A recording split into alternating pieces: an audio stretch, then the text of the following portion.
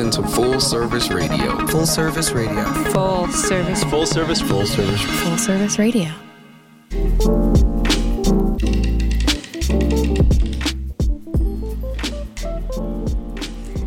Hey everyone, welcome to Lunch Agenda on Full Service Radio. We're broadcasting live from the Line Hotel in DC, and I'm your hardworking host, Kiko Bourne.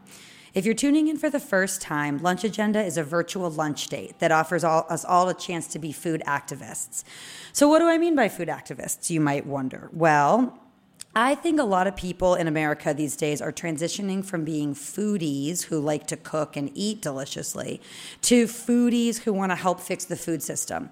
So on Lunch Agenda, I serve as your guide in conversation with doctors, policymakers, lunch ladies, and others who don't often get the microphone.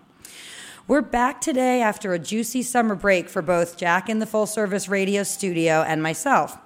But I've actually been pretty busy ramping up for a new chapter of my life that I want to quickly share with my listeners. I've become a teacher. For several years, I've been curious to take the food communications work I've done for a decade in the direction of direct food education.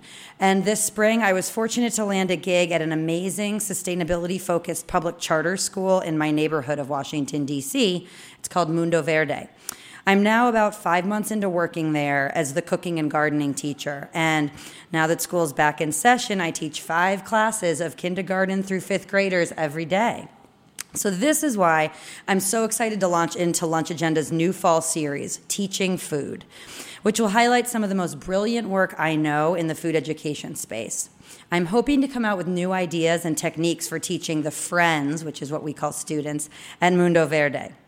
But for this topic to be worthy of a Lunch Agenda series, it needs to be actionable for you, my listeners. So here's how I think it will be.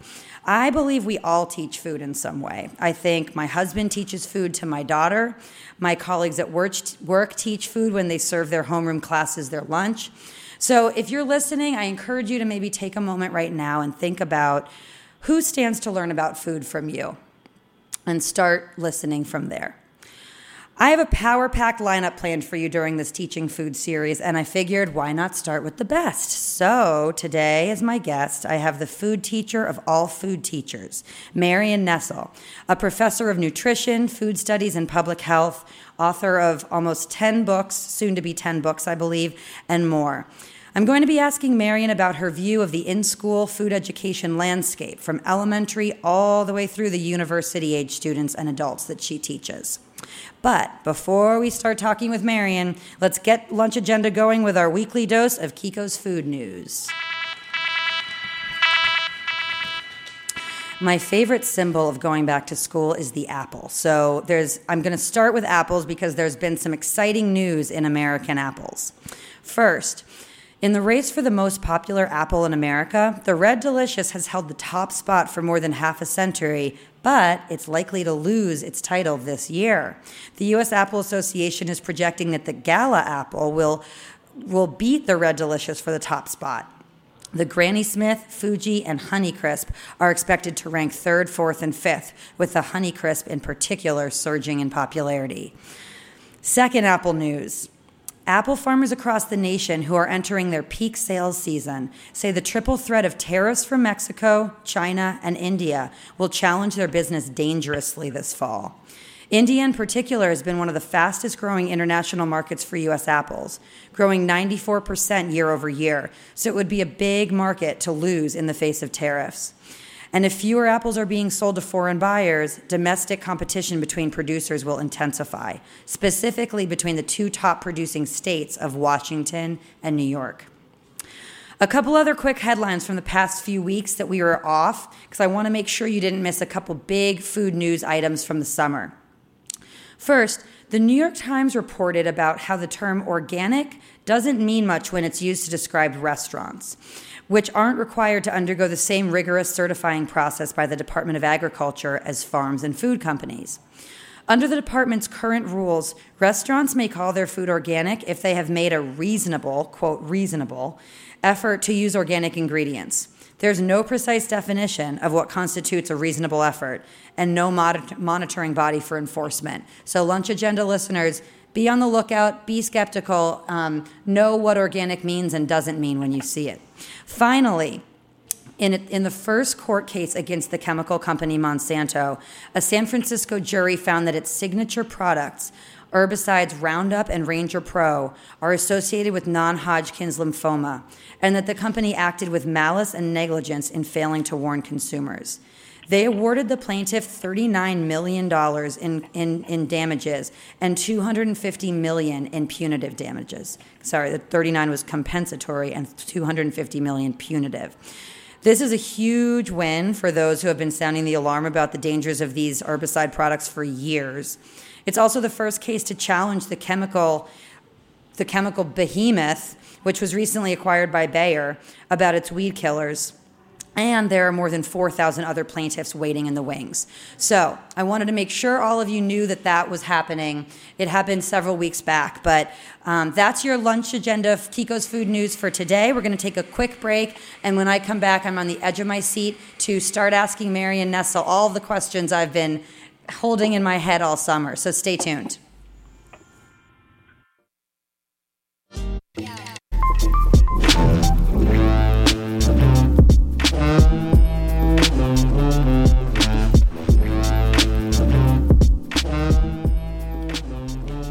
Welcome back. You're tuned into Lunch Agenda, Full Service Radio's food activism show that helps you make an impact through your food choices.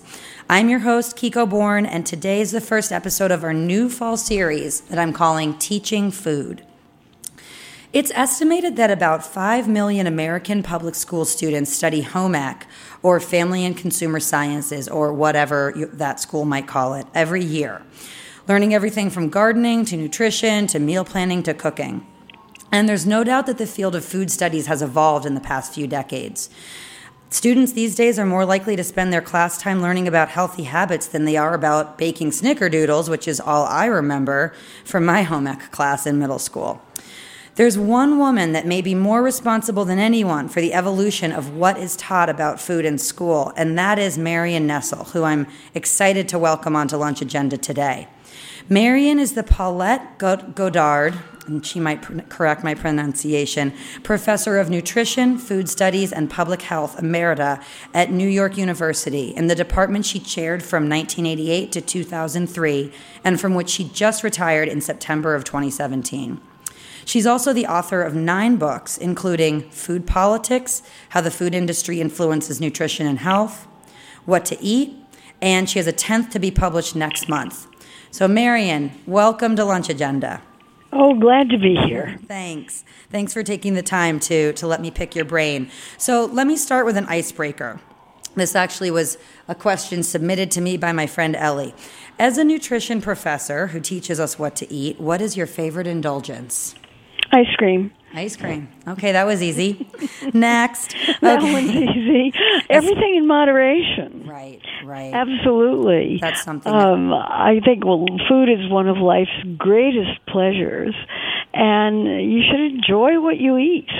Absolutely. Just don't eat too much of it. Right. So maybe by the small containers of ice cream if you have trouble with self-control. So, Marion, I recently read an article in Civil Eats, which is maybe my favorite food system media outlet, titled, Can Teaching Kids to Cook Make Them Healthier Later in Life? And the article talked about results of a study of subjects that began when they were college age and ended when they were adults 10 years later. Did you have a chance to see that one? I don't think I did. Okay. Or if I did, I just skimmed it quickly. Okay. It just, what it revealed was that those who self-reported that they had, quote, adequate cooking skills by college age, which was the beginning of the study, were more likely to be preparing meals with vegetables and eating less fast food as adults 10 years later. And I thought that was a big claim, and it almost felt more correlative than causal, meaning like I wondered after reading that study whether it could be that the cooking classes they had in school were the reasons they had habits of cooking at home as adults, or whether there were other factors that probably that might have influenced equally whether or not they were cooking from scratch at home versus eating fast food. Well, they're certainly not going to be cooking from scratch at home if they don't know how to cook. Good point. That's just not going to happen. Right. And one of the big barriers to people's eating vegetables is not knowing how to cook them and not knowing what to do with them. A lot of people feel that vegetables are bitter, or don't taste good, or they don't like the texture, or whatever. There are a million reasons. But vegetables are absolutely delicious when cooked appropriately. But if you don't know how to do that, you're not going to. Do you want to hear a story that's inspiring about that? Absolutely. I was talking to my fifth graders today about Brussels sprouts. And when I was in fifth grade, if the teacher would have talked about Brussels sprouts, I think a wave of yuck faces would have swept the room. And right now, every fifth grader in that class was yakking and yakking about how much they love Brussels sprouts. So there is change happening. But I interrupted you. What were you going to say? Well, no, that's very interesting. I would be interested to know what goes on in their homes, because I know plenty of people who wouldn't dream of eating a Brussels sprout as an adult, even now. And that's too bad, because they can taste pretty good if they're cooked decently. And I don't know what to say about cooking skills. I also had home economics cooking. The girls took it when I was in the 8th grade, and it taught me a lot. And we started with cookies. Who didn't want to know how to make cookies? But that's not a bad way to begin, and then you go on from there, and it takes the fear away of trying to deal with something that you don't know how to deal with. They taught us how to read cookbooks and how to follow a recipe, and to be confident about your ability to take something that you didn't know what to do with and make something out of it that tastes good. Right. And I'm already jotting notes, because I was planning to make an Ethiopian family-style dish with my students as the first dish we cook together next week.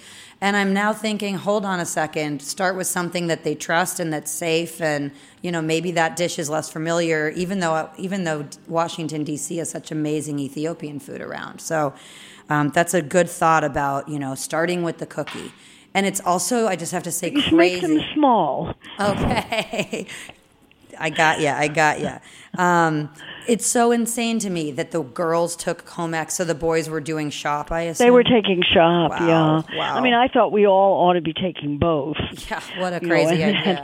And that everybody needs to know how, although nobody can deal with cars anymore, but in those days, cars were mechanical, not electronic, and it would be great to have known how to fix them. Absolutely. Maybe I wouldn't have dropped out of physics if I had a little bit more exposure to things tangible like cars. So Marion, I want to ask you a little about the food studies program you built at NYU.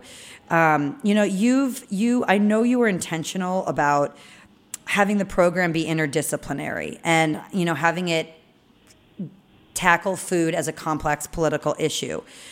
What were your biggest challenges in building a curriculum that really serves the food system today, or that really served it in the year that you started the program? Well, we started the program in 1996, and it was just a lucky configuration of happenings. The department had a program that brought in about $1 million a year in tuition, and it was removed from our department and moved into another school at NYU, leaving us with a big income gap. And when the dean came to me and said, "How do you feel about this?" I said, "Well, it depends on what I get." And she said, "What do you want?" And I said, "Food studies." And she said, "What's that?" And that was the biggest barrier, and actually remains a barrier, even though there are now food studies programs or their equivalent in most universities in the United States. Everybody's teaching about food now. But at the time that we started, we had to convince people that food was something that was worthy of serious academic study. People just didn't understand it. It's just what people eat.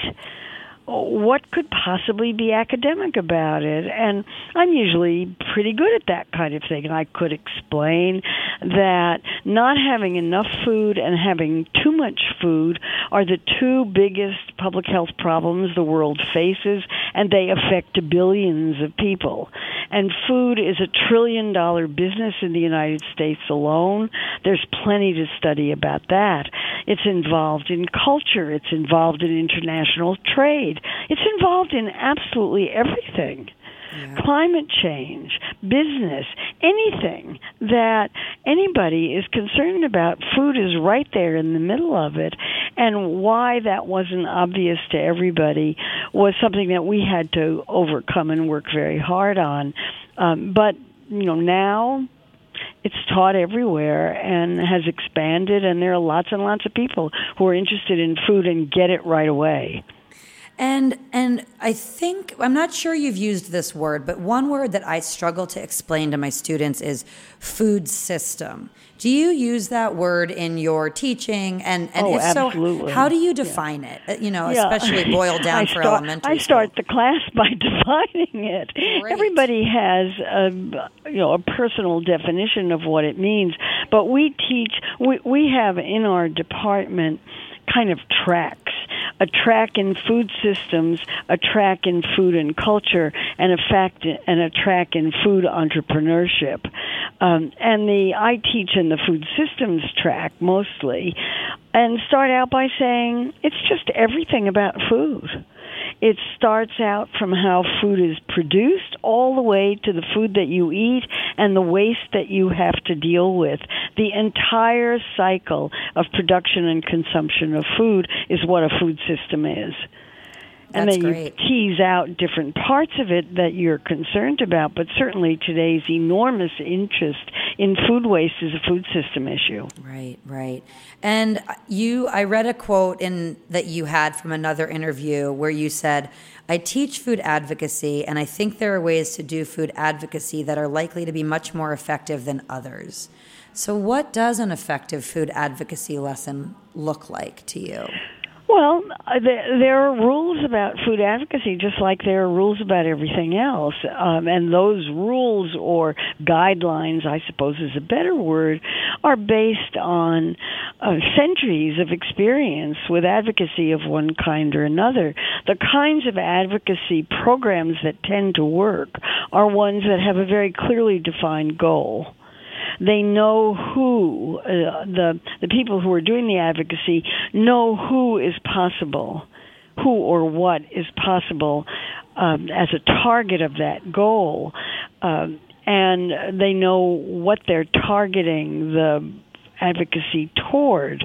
There is an extraordinary amount of organizing of allies. Mm-hmm. And recruiting allies who are also interested in the same advocacy goal. It's not something that you do on your own. Right. And the ways of achieving the advocacy goal are very well thought through. Yeah. The tactics, the strategies. Very often, food advocates don't really have a very clearly defined goal that they want. They're just critical of something and they want something to change without being specific enough about what needs to change and who is capable of making that change happen. And I think thinking through all of those issues in advance makes for a much more successful advocacy campaign. And of course, there are examples of really, really well thought out advocacy campaigns that worked splendidly. The Berkeley soda tax is my favorite example. I've heard you talk about that one. Because they were so thoughtful and deliberate about how they went about that, and it worked. One of the most effective parts of that was door-to-door canvassing of people in low-income areas of Berkeley to talk to people about what it meant to have type 2 diabetes in your family and how drinking sugar-sweetened beverages contributed to that. Right. And they were successful in creating that tax, right? Right. Oh, yeah, with a 76% 8% vote. Voting margin, and an astonishing voting margin in an era in which you're lucky if you get 50.5%. They got 76% of the voters in favor of the tax. I mean, that's an extraordinary achievement. So beyond teaching, approaches to advocacy, and it honestly, it really resonates with me, simply what you said about being targeted in who you're trying to, affect. Because sometimes I think that people who consider themselves advocates for food systems issues, we feel so passionately from a personal level, but we're not clear enough with our targets. So that's one key bucket that I think it sounds like you try to empower your university students with, or your audiences when you're speaking to them. What are the other key lessons that you want your students to leave NYU's program with? That advocacy is a good thing for them to be doing. I mean, our students come in wanting to change the world. Mm-hmm. And if they're going to change the world, they need tools to do that. And a lot of our teaching is focused on giving them those tools, or teaching them how to obtain those tools on their own. They need to know how to write. They need to know how to speak. They need to know how to organize. Right. They need to know how to attract allies and how to forge alliances with people, and how to have any group that is the target of advocacy be absolutely involved in the entire advocacy program right from the beginning, so that you're not going into a community and telling a community what to do. Absolutely. You're working from within that community. Right. What was the most... Sorry. Go ahead. To get what they want. Right. What was the Berkeley soda tax campaign the most powerful situation where you were doing that, starting in the community that you were trying to help, or is there any other story? I wasn't involved in it at all. I live in New York. So, is there any particular campaign from your life that you really felt you lived that approach? No, mostly I was involved in campaigns that I thought weren't going to work because they weren't using that approach. Wow. And I've certainly been involved in a couple of public health campaigns that didn't follow those kinds of guidelines, that imposed an idea on a community that the community wasn't interested in and that was wrong for the community. I've certainly seen those. Right. But I'm not in the trenches. I'm in the classroom. Sure. So one more question about what you think is valuable to teach your students. It seems like the newest body of knowledge in, the sustainability conversation is that of soil health and regenerative agriculture. I'm wondering whether there's enough evidence whether you think there's enough evidence that thoughtful attention is being paid to the health of our soils and really kind of shifting the focus of agriculture, that this trend is worthy to be, if it is a trend, that this is worthy of being taught in school. Well, we are teaching this. Okay. If you want to grow plants and crops, you've got to have nutrients in the soil. And if you want to have nutrients in the soil, you have to put back anything that you take out. Right. From whatever it is you're growing. And all you have to do is go to a farm or even have a raised bed in your backyard. And the health of the soil is an obvious issue in whether you're able to grow plants or not. And would you say that is more on people's lips now, or have you always had that as a theme of your courses? Well, there are, there are people who've been arguing this for decades and decades and decades. Right. It's certainly something that seems to be much more in public discussion now. Right. I noticed that too. I mean, Albert Howard, way back in the 40s and 50s, was arguing about the need to have soil that was regenerated. And I mean, it's so obvious. If you take it out, you got to put it back. Either that or you use artificial fertilizers with all the problems that they cause. Right. Yeah, I'm looking forward to having a lesson with my students this year about soil. Soil's healthy, not dirty. There's just this dirty stigma where people just kind of want to brush it off to the side, I think, and not appreciate it as a living organism that is so crucial to us. So I'm hoping that one goes over well. I hope you have terrific fat worms. The worms are everything. You know, that's all that the elementary school kids want to do is investigate the worms. This is Kiko Born. I just want to pause and say I'm talking with Marion Nessel. You've tuned into Lunch Agenda, and we're talking about her identity as a food educator and wisdom she has for the rest of us food educators.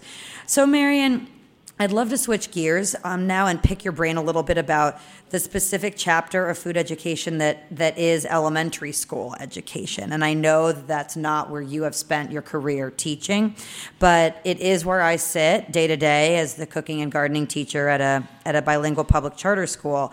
So, and I should actually just pause and say, I think it's such an amazing thing when a school has a full-time food teacher. And I just want to give my school so much credit for seeing the value in having a food teacher that connects to the sustainability mission through talking about all the cycles that are involved with food.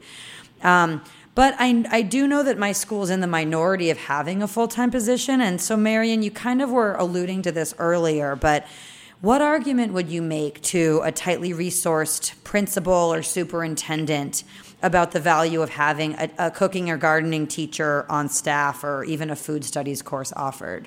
Well, it has to do with level of engagement, particularly if you're dealing with students who have difficulty engaging. There is nothing more engaging than growing food and having kids learn how to do that, learn how to grow the food, harvest the food, prepare the food, eat the food. They're totally into it. And I've been to a lot of schools that have garden programs, and the gardening program can be completely integrated into the academic program as well. You can have students using their mathematics and their arithmetic to try to do recipe development and scale up recipes and scale them down and figure out how many things you need to feed a certain number of people. So it fits with mathematics. It fits with biology. It certainly fits with language, because you can have the kids learning whatever the language, the second language is. You can have them learning all the words in that language while you're engaging in these activities. And the kids, most of the kids, really, really, really like it in a way that they don't always like the more not hands-on academic classes.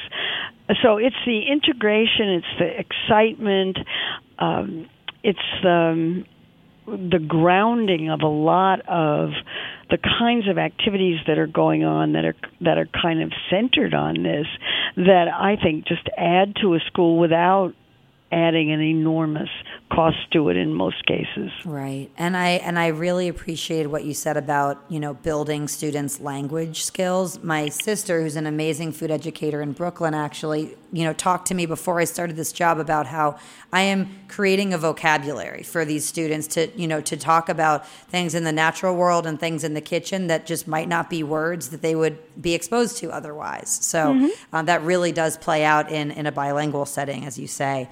So mirroring the question I asked you about university curriculums, how would you tackle planning a year-long elementary school curriculum? Like, there are so many things that I could teach. What would be the must-learns in your mind that every student should graduate from elementary school feeling confident that they know about in the food system? Well, I would say cooking. Cooking. I really would, because if you don't have cooking skills, and they don't have to be chef quality cooking skills. Sure. They just have to be basic cooking skills. How you take a basket of different kinds of foods and turn them into something that people want to eat. Yeah. Well, how do you do that? It's not that difficult. And how do you do it quickly and easily and confidently? And if you have that skill, then you've got that for your lifetime. The throw a dinner together skill. I yeah, agree. absolutely. I agree. And have something that tastes that people are willing to eat. Right. Without getting into questions of, are your knife skills perfect or whatever. Those are great things to have. But the real issue is being able to look at foods that are on the market that are not very expensive and think, what could I do with this that would be really yummy? Yes, absolutely. Let's talk about the psychology of teaching food. You wrote in your book, I was just paging through a copy of Eat, Drink, Vote, and you wrote that, quote, the personality argument doesn't work for children. Most kids cannot choose their diets unless parents let them. So that's the end of the quote. So how else can we make them feel... What cartoon did that... That's my cartoon book. What cartoon did that refer to? I don't remember. There are so many great cartoons in that book. It's my favorite book of yours, and I don't remember. It was that awesome chapter where kids are getting marketed to all day. But to your point, kids don't get to choose the foods they eat all the time. So how do we make them feel invested in the idea that their choices matter? Well, I'm not sure where all of that fits in, but most of the research on issues around kids eating and getting kids to eat say that it's a question of exposure. You expose foods to children as often and in great variety, and they get to pick and choose among those and develop their own tastes. When kids are invested, they ask their parents to go to the store and get whatever it is they want to eat. Right. Teach them how to cook. Let them prepare dinner. Right.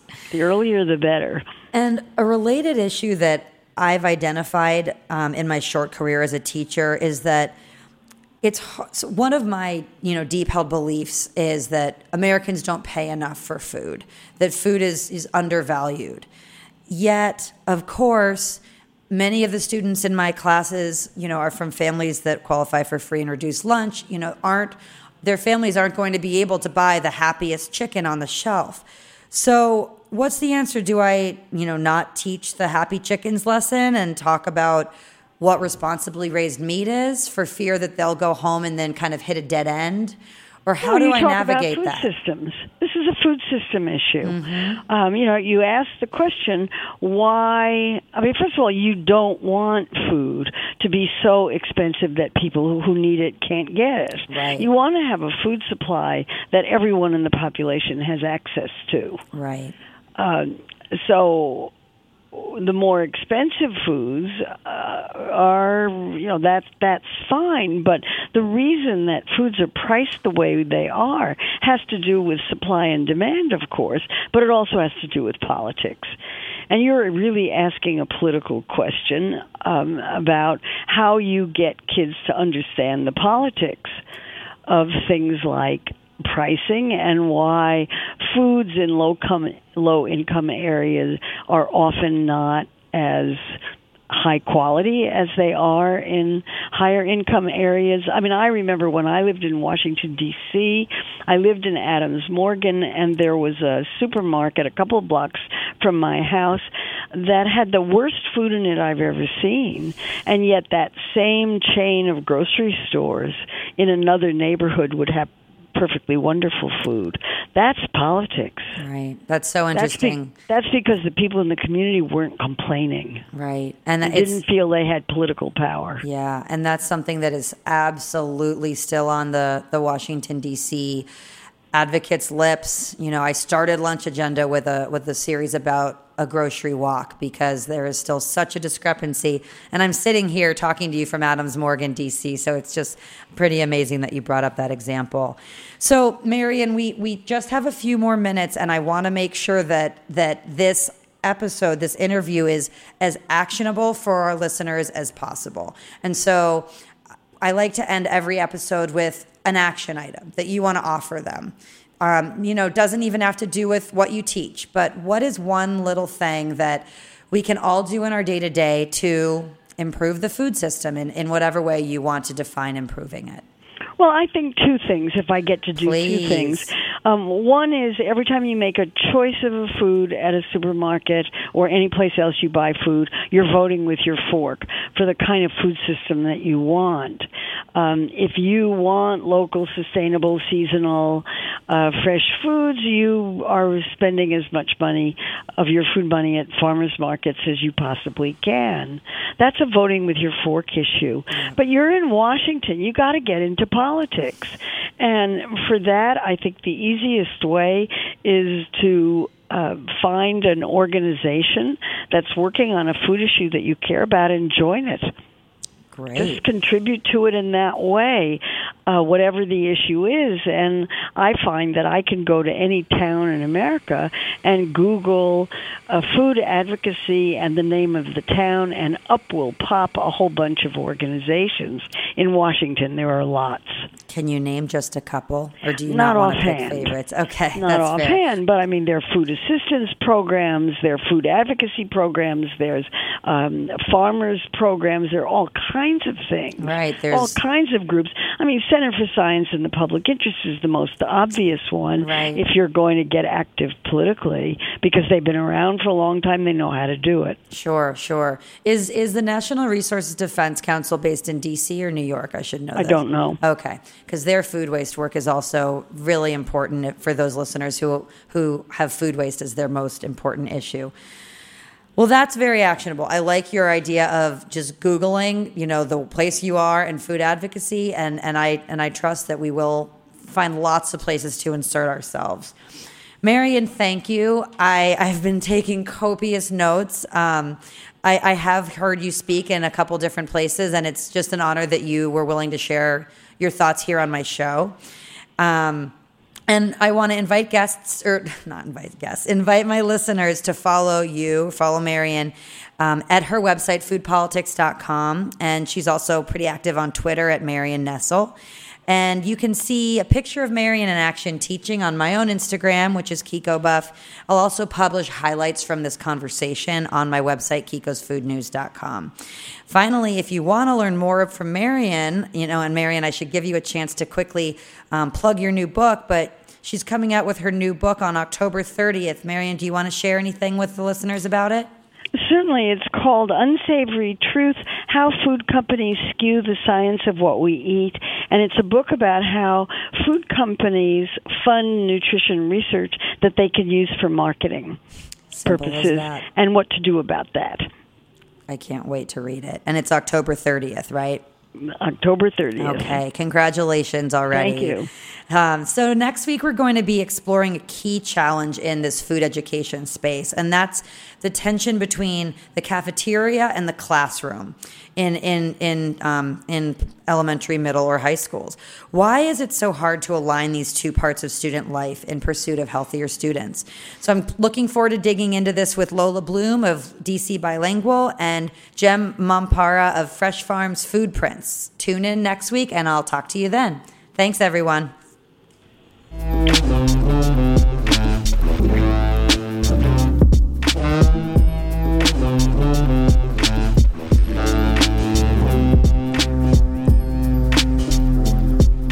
Thanks for listening to this program on Full Service Radio, broadcasting and recording from the Line Hotel in Adams Morgan, Washington, D.C. Full Service Radio programming can be accessed live and archived on fullserviceradio.org.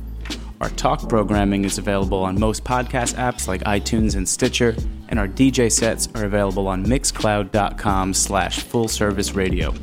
Full Service Radio features over 30 weekly shows and over 50 local hosts covering every topic imaginable. If you want to be a guest or get involved, email us at info@fullserviceradio.org. Follow us on Twitter at FullServiceRDO, on Instagram and Facebook at Full Service Radio. Thanks for listening.